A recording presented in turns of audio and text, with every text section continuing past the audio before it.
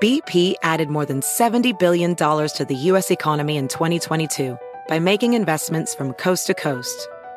Investments like building charging hubs for fleets of electric buses in California and starting up new infrastructure in the Gulf of Mexico. It's and, not or. See what doing both means for energy nationwide at bp.com/investing in America. At Amica Insurance, we know it's more than just a car. It's the two-door coupe that was there for your first drive,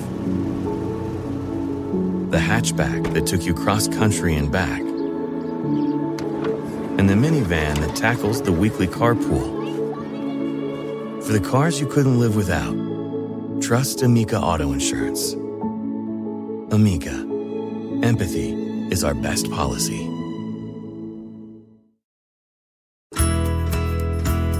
It's Monday, March 20th, 2017, and you're listening to Inquiring Minds. I'm Indre Viscontis. And I'm Kishore Hari. Each week, we bring you a new, in-depth exploration of the space where science, politics, and society collide. We endeavor to find out what's true, what's left to discover, and why it all matters. You can find us online at motherjones.com/inquiringminds or inquiringshow.tumblr.com. You can also find us on Twitter at Inquiring Show and on Facebook. And you can subscribe to the show on iTunes or any other podcasting app. Before we get further into this episode, I want to let our listeners know about my new podcast called Cadence, What Music Tells Us About the Mind. I'm super excited about this project, and we already have 3 episodes available for you to listen to on iTunes or wherever else you get your podcasts. Again, it's called Cadence. Flint, Michigan used to stand for the height of U.S. manufacturing, a booming car industry that fueled middle-class factory jobs across its population. It was a symbol of American pride, and that story crumbled in the height of the recession with the downfall of the automotive industry and the automotive bailouts. That collapse wreaked havoc across a number of industries, including all of the companies that were supplying parts into those automotive companies. And that story of Flint turned into one of U.S. manufacturing decline. But now when I say Flint, Michigan, you think of something else, don't you?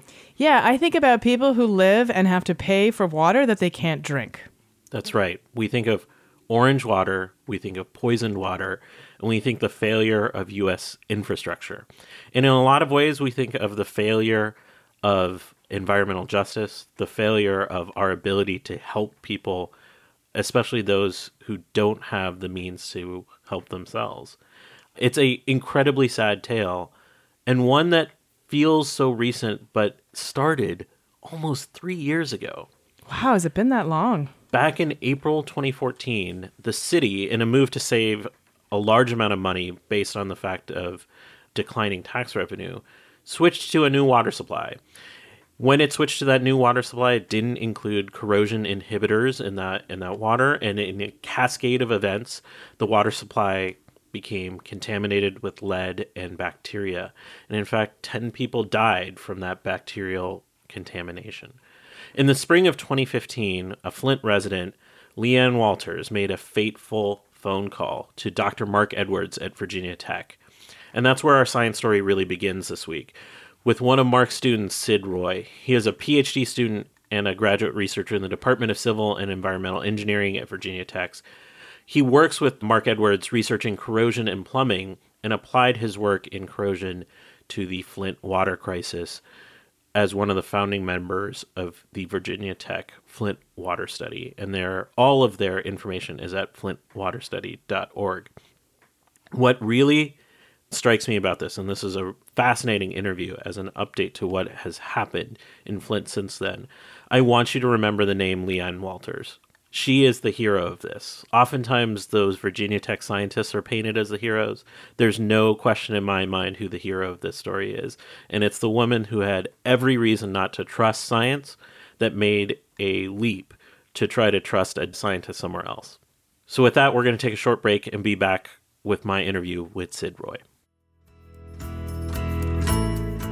This episode is sponsored by Sunbasket. There's always an excuse to not eat healthily. You don't have a personal nutritionist, or you don't have access to the right ingredients. You're too tired to plan and shop and cook. Well, your body doesn't understand excuses. That's why Sunbasket got rid of them. Sunbasket makes it easy to cook delicious, seasonal, nutritious meals in your own kitchen. Get dinner on the table in 30 minutes. And it's healthy cooking made easy. I have to say, one of the things I like best about Sunbasket is not just the fact that they make really great recipes, they are delicious, but also that their packaging seems to be very environmentally friendly, especially compared with their competitors. Each Sunbasket meal comes with pre-measured fresh ingredients and easy-to-follow directions. And they are really good. What's more encouraging than that? Eating right starts now with Sunbasket. Go to sunbasket.com/minds today and get your first 3 meals free. That's sunbasket.com/minds to get 3 healthy, easy-to-prepare meals free. sunbasket.com/minds.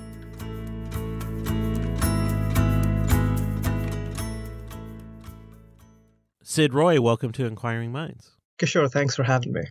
So tell us when you first heard about the trouble in Flint, beginning with Leanne Walters.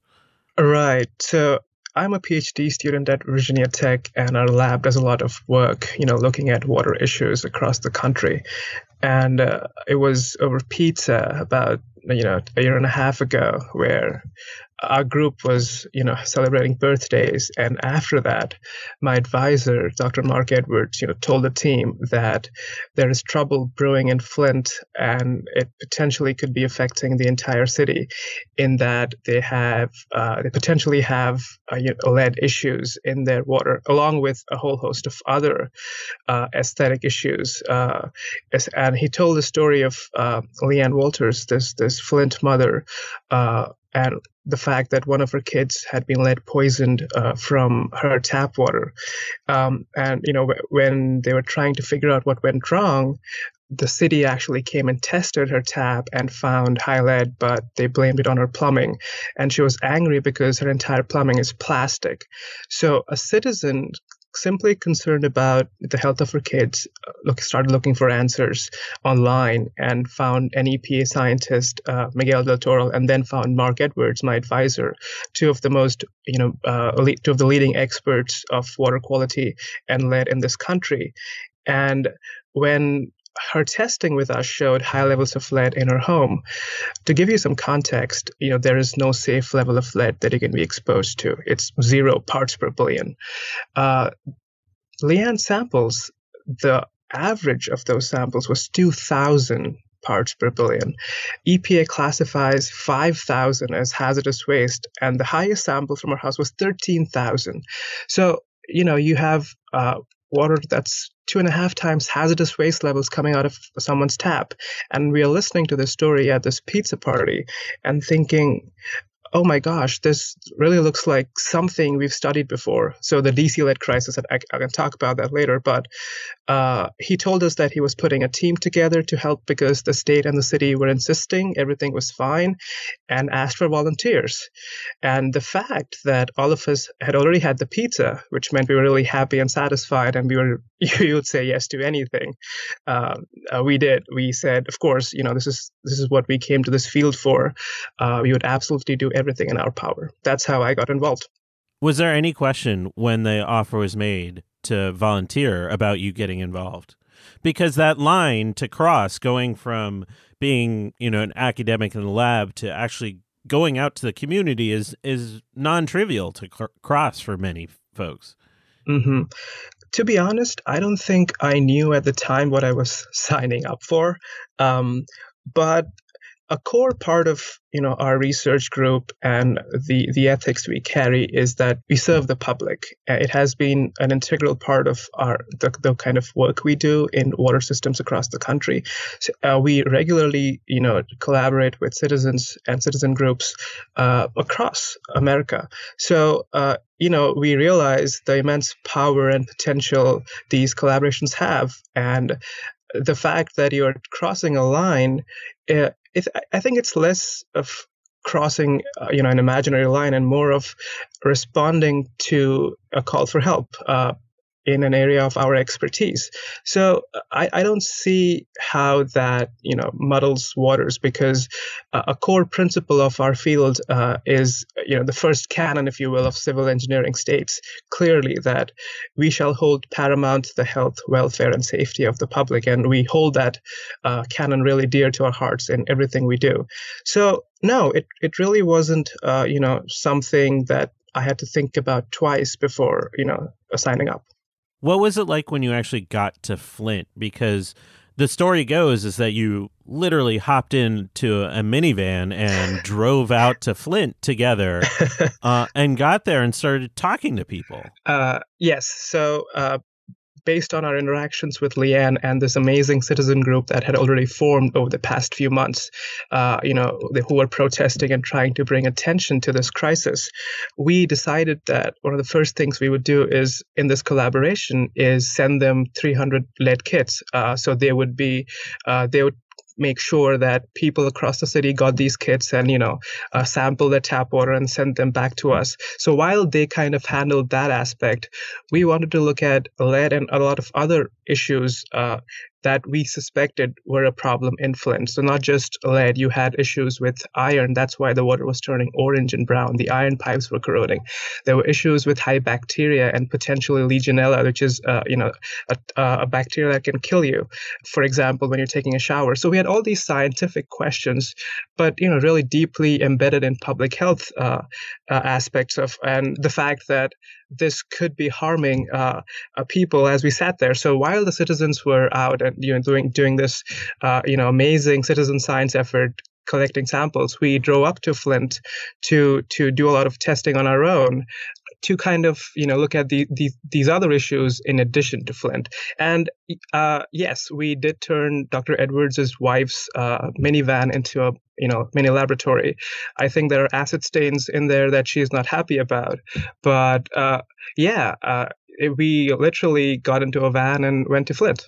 What happened when you got there? Because I imagine that while there's this citizen group that really is motivated and brought you in, you probably had to do some convincing to get other residents not on board with that to trust you.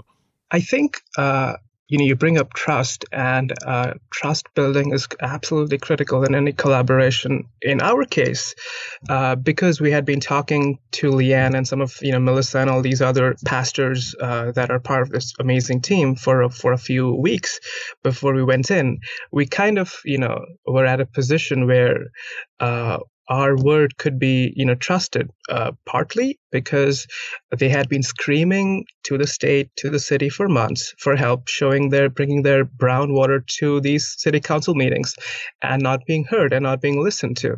Unfortunately, maybe we were the only ones who were the ones listening. I hate to say that, but a population that is looking for answers and feeling completely ignored when they see a scientist and has been a bunch of grad students mostly interested in listening to what they have to say, actually going to Flint and sitting with them at a dinner table, listening to their stories, their struggles, and the issues they're facing with an open mind, with an open scientific mind.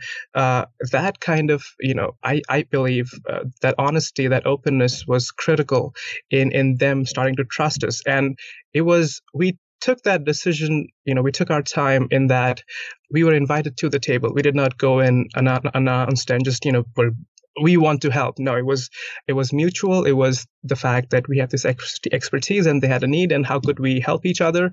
And so sitting so the first trip, I wasn't on the first trip.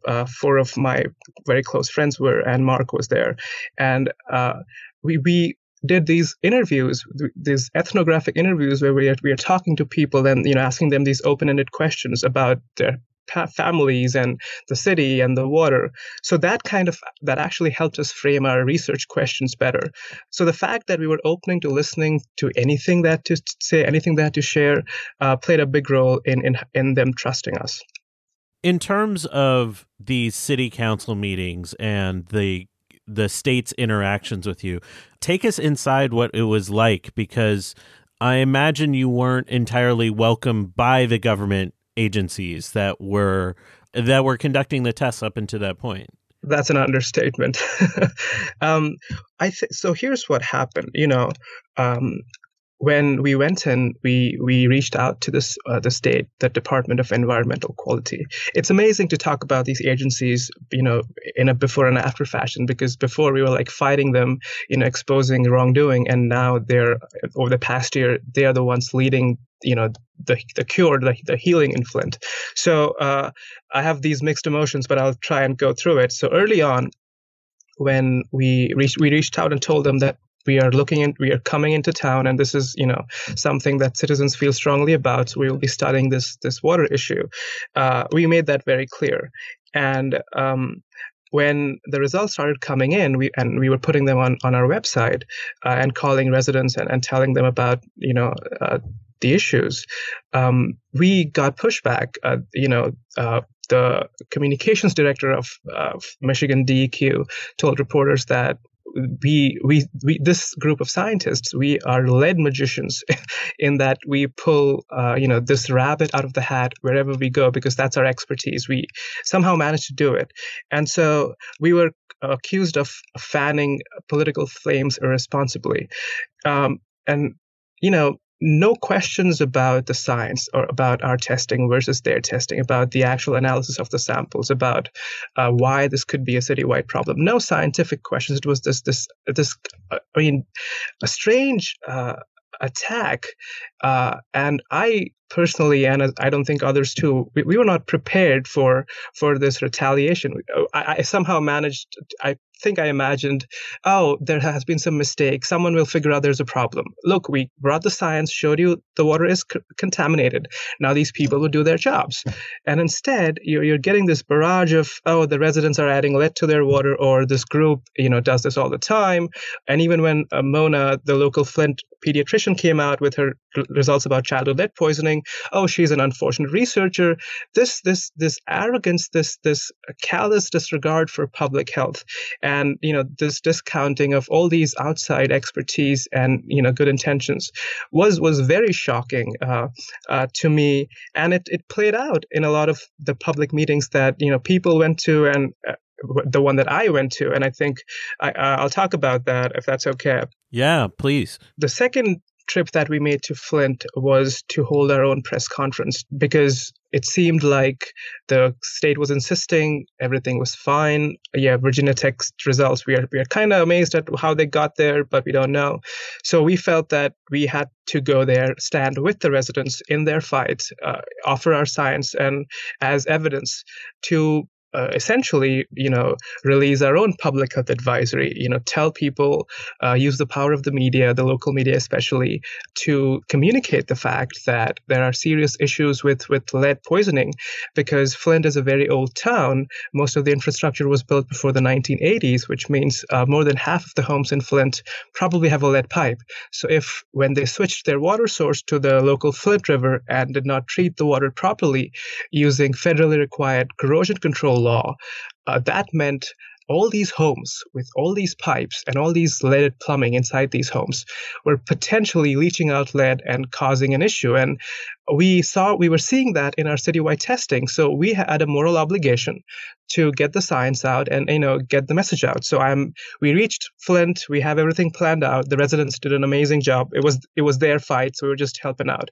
The day before our actual thing, the city called this emergency water meeting. And I was amazed at that, why that was happening. I suspected it was because, it was made public that we were coming. The first trip was clandestine. No one knew that we were coming to town. The second trip was more public. And at the city council meeting, it's open to the public. The mayor and the people from the Department of Public Works, the people who run the water plant, they come in, give a presentation. It's very scientific sounding and has numbers in it. And, they basically say everything is fine. And, I'm sitting there, shaking my head.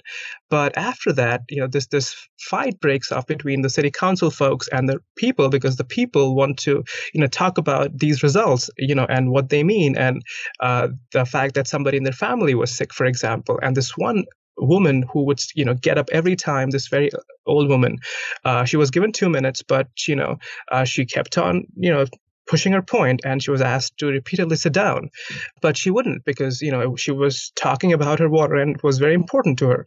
And when she was trying to do it, the head city councilman actually had her arrested. Ma'am, I'm going to ask you one last time to stop. If you don't, then I'm going to have you arrested. That's it.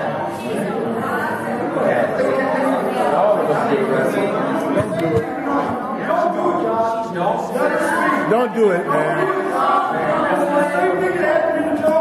Let these people speak. We're dying here. God dang it. Don't take her, Josh.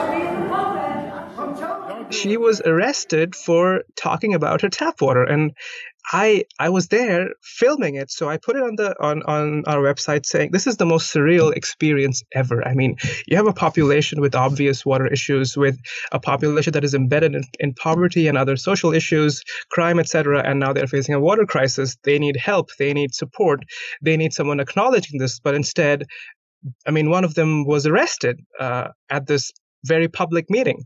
And I went back, I looked at the tapes, and this had happened before. People, Melissa is one of the activists on the ground. She told me, yeah, this is not that uncommon. Let's go get something to eat. Are you hungry? And I had my jaw to the floor. I was really in shock. But this kind of bizarre, experiences kind of made me think this is one of America's most troubled cities, and the system that has been put in place at the local, state, and federal levels somehow seems to be failing an entire population, and that's not right. So they're literally and figuratively being told just to sit down and be quiet while there are these obvious problems. That's incredible. I want to delve into the science a little bit, because I think we've all heard about the lead issue, but not necessarily the complexities behind it, and why switching the water supply led to the lead leaching, but a host of other issues. And one of the more interesting notes I saw was that one of the primary problems here is not only the contamination of lead and then potentially bacteria and other issues, there's an economic problem too. The water there is incredibly expensive. Mm-hmm. So you're right. The reason that is often cited as to why they made the switch goes like this. For about 50 years, half a century, Flint had been buying water from Detroit. Detroit gets its water from one of the Great Lakes, Lake Huron. It's very non-corrosive, it's very pure, pristine. It's treated properly, and according to federal law, you do what's called corrosion control, in that you either add a chemical or adjust the water chemistry to make sure that older homes or buildings, cities essentially, which have lead pipes or lead plumbing, do not leach as less lead as possible. Every major U.S. city in this country has a ton of lead pipes. I think Chicago has the highest, over 400,000 pipes. Between the 1850s to until even 1980, it was legal to install lead pipes, despite people knowing about the health issues, partly because of the lead lobby. That's the history. But we ended up with about anywhere from 6 to 10 million lead pipes across the country. So we are talking Philadelphia, we're talking Pittsburgh, D.C., New York, Detroit, Flint, New Orleans. Lead is pervasive in our water systems, in our water supply, and so we do everything in our power to kind of minimize that exposure. But since you have lead in your system, you cannot make it go away 100%, because if you have a lead pipe, you're essentially drinking out of a lead straw, for example. That's the analogy we use. So they switched because Flint had been paying very high water rates. I mean, I think the average was about $150 a month for a population, 40% of which is below the poverty line. And to give you some context, that is higher than the water bills that you find in Las Vegas. So, a population that cannot afford this is being forced to pay so much money. So they made this. The idea was we'll have a new pipeline coming from Lake Huron And while we do that, because Detroit found out there's going to be a new pipeline, they said, you have to find an alternative source because we are not, giving you the water anymore. You have 1 year. So Flint, because it was bankrupt, again, this is very, the societal, the scientific, the economic, because Flint was, bankrupt, it was under what's called an emergency manager, where one man essentially has the power. He's put in place by the state, and he's put in specifically to cut costs and figure out where you can save money. I think it's more economic than anything else. So the decision to make the switch to the river was primarily economic to bring down the water bills. But when the switch was being made, there was this local plant in Flint that was going to come into operation. It had been in place for about 50 years, but had not been upgraded, was barely used, it was not ready. But when they made the switch, here's what happened. The Flint River is very high in salt, chlorides. So in colder cities, especially in the US, we add salt on the roads to kind of melt the snow in the winter. And where do you think that salt ends up? It goes into our freshwater sources. So the Flint River had high levels of salt, which is very aggressive to lead pipes and iron pipes, etc. And when they switched, they did not do corrosion control. This adding of this extra chemical, and what that chemical does is it binds with the lead pipes and forms a protective coating inside the pipe so that the lead stays on the pipe and out of the water. So the idea is you have a Band-Aid that's forming inside, and that kind of helps keep the lead out. It's not ideal, but at least it's something. It's an important Band-Aid. If you don't, once you lose it, they made the switch. The old water had corrosion control, the new one did not. And you immediately saw, lead pieces chipping off from these pipes, literally pieces falling off. So it's crucial. We have to have it in place until we can, find the money and the resources to replace all the lead pipes. So that kind of set into motion a chain reaction of lots of things. The switch, first off, there is no corrosion control, which means you have lead leaching. So number one. Number two, this water is also aggressive to the iron pipes, the bigger pipes, the big network of pipes that carry water across the city. So it's harming those pipes. So now you see water main breaks occurring across the town. So I have some statistics. The average age of pipes in Flint is 83 years, and you saw there was a doubling in the number of main breaks. Literally, streets would be underwater because the pipes started bursting out because these iron pipes were, being corroded so rapidly, and this iron was orange and brown, so that hence the color. So that's iron corrosion. So you're harming the water infrastructure, a very old, outdated infrastructure. So that's an economic cost. Furthermore, because of all these corrosion reactions, we typically add chlorine in the water to kill bacteria, and it's an important protection. But because of all these reactions, chlorine was being used up, so there was no chlorine that was reaching people's taps, which meant there was that protection of killing bacteria was missing by the time it got to people's homes. And so you actually saw an increase in boil water advisories because people they found high bacteria a number of times in the water. So lead poisoning, you have water infrastructure that's being damaged. You have no protection against bacteria.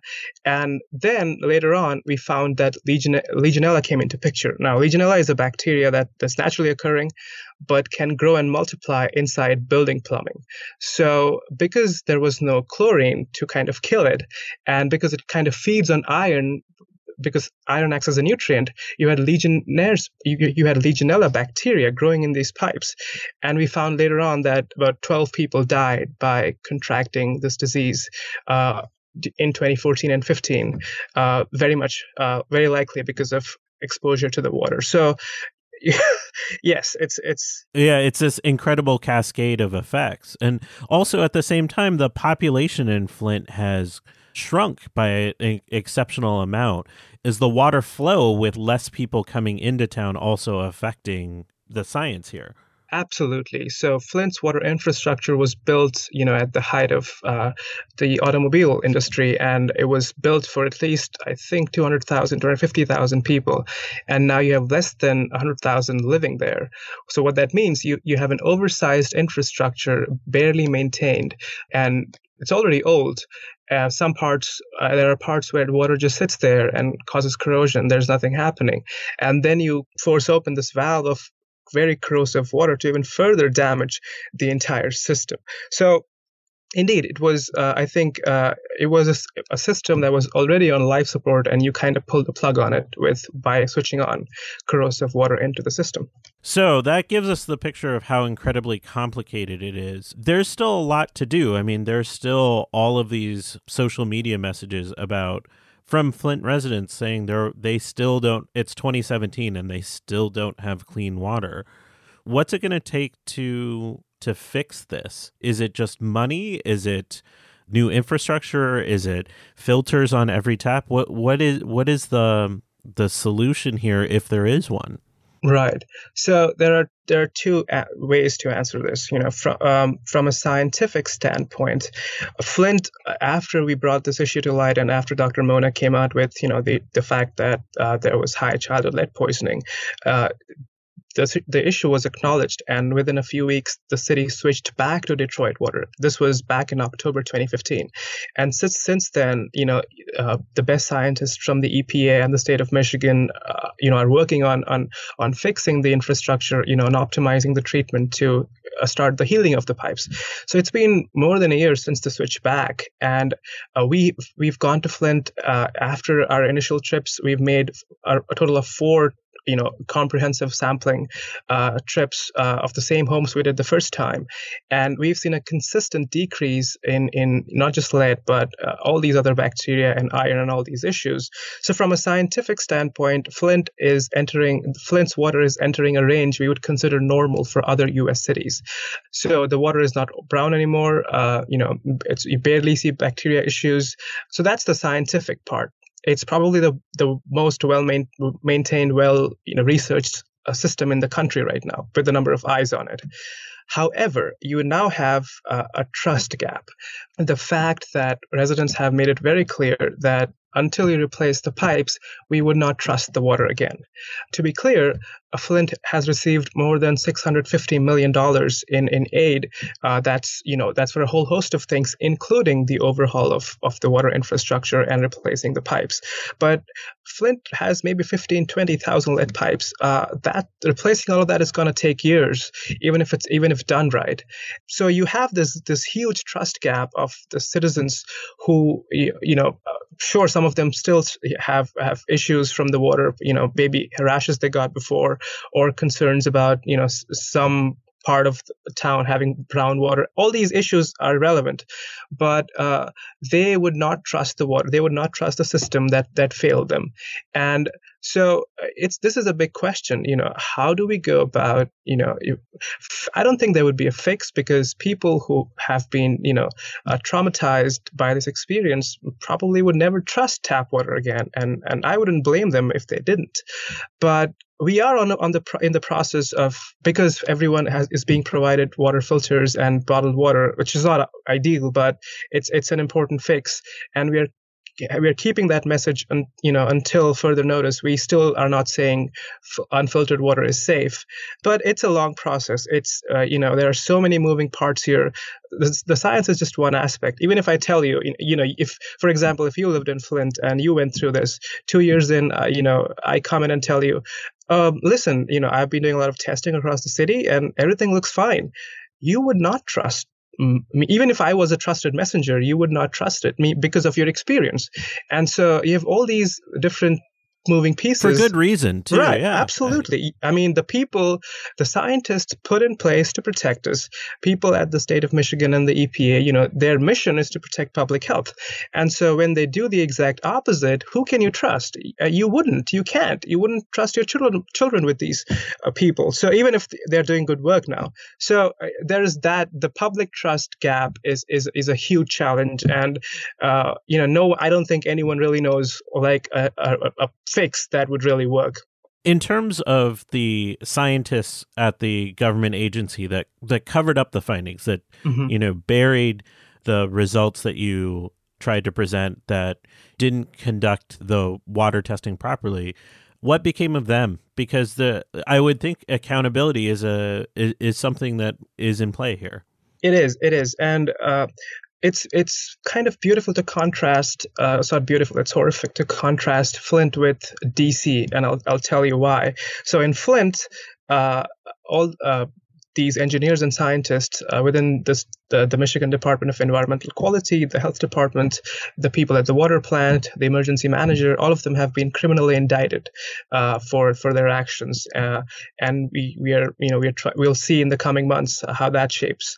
The head of EPA Region 5, who silenced their own whistleblower, who kind of uncovered this with Leanne, she resigned. The head of the EPA administrator, Gina McCarthy, went in front of Congress and testified saying EPA had nothing to do with it, when their own Office of Inspector General investigation shows they could have acted way early. They waited 7 months while people got hurt. Similarly, MDEQ, they were giving out these messages of lying to both the federal EPA and others within MDEQ. They were really bipartisan in who they lied to. That was kind of brilliant to witness. So, I mean, the accountability, if you will, is, I'm seeing that happening in Flint. That there are lawsuits in place. I think more than 450. Some of them are class action. There's this good, long and hard investigation. You can't, hopefully some good will come of this. You compare this with DC. In the early 2000s, DC had its own lead crisis for 2.5 years, where thousands of kids were exposed to high lead, and our EPA and CDC and the water company covered it up. It took a lot of years of research to kind of prove that and show that the CDC lied in their scientific report. But no one has been fired or taken to court over this. Only out of the thousands of kids poisoned, maybe I think about 5 actually got their day in court, and those cases got settled. So these people actually gave them gold medals for how they handled the DC lead crisis, for a great job that they did. So this contrast of government, the bad actors within government, and these agencies getting away with things in DC versus somehow the system worked in Flint and the people who are responsible are being held responsible. Now, there's still an enormous amount of work to do, and you can, our listeners can follow along at flintwaterstudy.org, where your team regularly posts updates, including technical information on what's happening. I'm really curious about the impact on you personally. You're an immigrant from India that came to do his PhD at Virginia Tech and got, innocuously from a pizza party thrown into an international story. I'm curious how this experience has impacted you, and how you think it'll inform your future work. Well, to be honest, there are still parts of it that I have not quite processed. I'm sure there are emotions that are deeply embedded within me that I have not been able to think my way through or feel my way through, if you will. It was the whole experience was immensely frustrating is an understatement, because all of us, I'm part of this amazing group of young scientists in training, grad students, and even undergrads who are kind of putting their heart and soul into this because they believe in the cause. They believe in what's right. I think personally it has shaken me to my very core. It has made me ashamed of people in my own field who can do this. It's made me scared that this could very well be me. I don't want to other the people who are responsible, because incompetence or arrogance or just not doing your job is something that we all do now and again. So the fact that I could very well do something wrong and cause damage is the power is what I'm getting at, that engineers and scientists have in their decisions and in their actions. I mean, it's huge. It's immense. So to be extremely careful, extremely vigilant with your science in everything you do, to do your due diligence and work really hard. So here's a great example of why you should work hard. It's not because you want to get ahead in college or get a good job. The reason I want to work hard is I want to make sure the sciences that I have is 100% backing what I'm trying to say, and it's helping people. So personally, I think I don't think the immigrant experience changes anything, because deep down, I believe environmental engineering is an altruistic profession. That's why we come to this. We want to do good in society and, hopefully get paid for it. We don't get paid much. But I think the idea is we want to do good. And the fact that Flint afforded us an opportunity, and Mark and everyone in the group, we were able to kind of do this, shows that we want to uphold, the deepest aspirations of our profession. We want to make them a reality. The fact that I'm helping people in America it's people. So I don't think it matters. I struggle with this question. My fellow students ask me, are you going to go back to India? What are your plans? Yeah, everyone, I don't know why the people inundate PhD students with their future plan questions, but we're as confused as anyone else. But, the fact, whether I work in international development back in India or somewhere in Africa or the US, the fact that I'm helping people is still sacred. It's what I came to do, and Flint has only kind of bolstered my deepest aspirations of upholding ethical behavior and good using science for the public good in everything I do. Thank you for that incredible story, and I wish you well as you continue to improve the quality of water for the Flint residents and people around the world. Sid Roy, thank you so much for joining us on Inquiring Minds. Thank you so much for having me.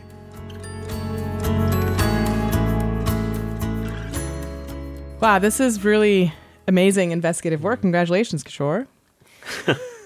I feel no sense of accomplishment hearing this much pain and really there's no winners here, right? There's, even for the scientists at Virginia Tech who did amazing work uncovering this, and not even uncovering this, just proving it, just providing the evidence to back up what the Flint residents knew. Even them, coming back to Virginia Tech, they look in the mirror and say, we belong to a system, an academic system that doesn't really incentivize us ever doing this. They just got a phone call and picked it up. Yeah. I still don't understand how there just hasn't been one lawmaker who has come around and just found the money to just fix this problem. It's not like it's not fixable.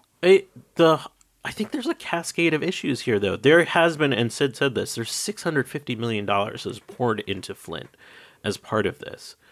But when you have these pipes, these lead pipes that, are extensive, you can't just magically remove them all. And once we started this corrosion problem, that problem cascades forward. Really, it's going to take years for them to fix this. And the money can't accelerate the timeline here. And that's the sad part, is in a way they destroyed the infrastructure of the city by accident in trying to save money. It does make me, somewhat nervous too. I live in San Francisco, and up and down our street, they've been not ours, there's a main thoroughfare, and they've been ripping up the sewer lines and putting, new sewer lines, because they know the infrastructure is probably 100 years old and it's terrible.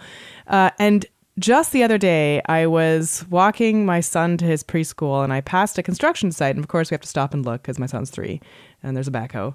And there was one of the city workers using a dowsing rod, which, it was just shocking to me that's, we all know dowsing rods don't do anything. And yet here's a city worker who's literally ripping up my sewer system using these little copper rods to, I don't know what, find water?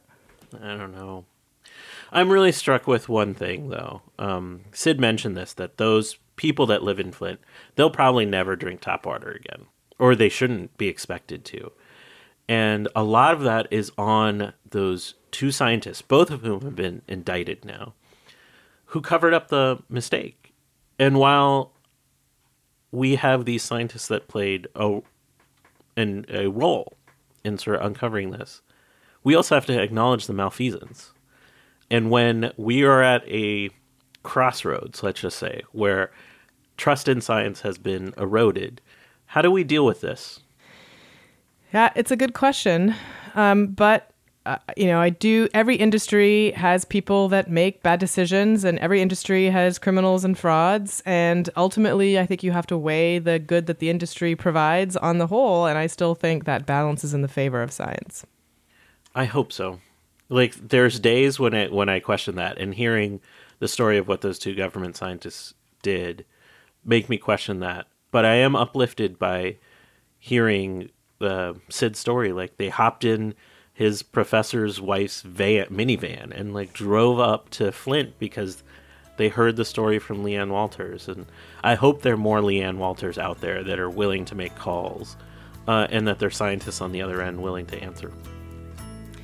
So that's it for another episode. I want to thank you for joining us for this installment of Inquiring Minds. And we'd also like to thank our supporters on our Patreon campaign, especially David Noel, Michael Galgul, Kyle Raihala, Jonathan Worsley, Yushi Lin, Eric Clark, John Kirk, Jordan Millar, Herring Chen, Sean Johnson, and Nick Cadillac.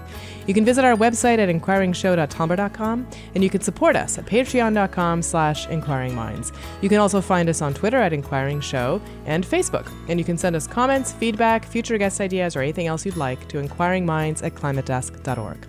Inquiring Minds is produced by Adam Isaac in cooperation with the Climate Desk, a journalistic collaboration in partnership with many media outlets. Our music is provided by award-winning producer Rian Jian. And we're your hosts. I'm Indre Viscontis. You can find me on Twitter at IndreVis. And I'm Kishore Hari at Science Quiche. See you next week.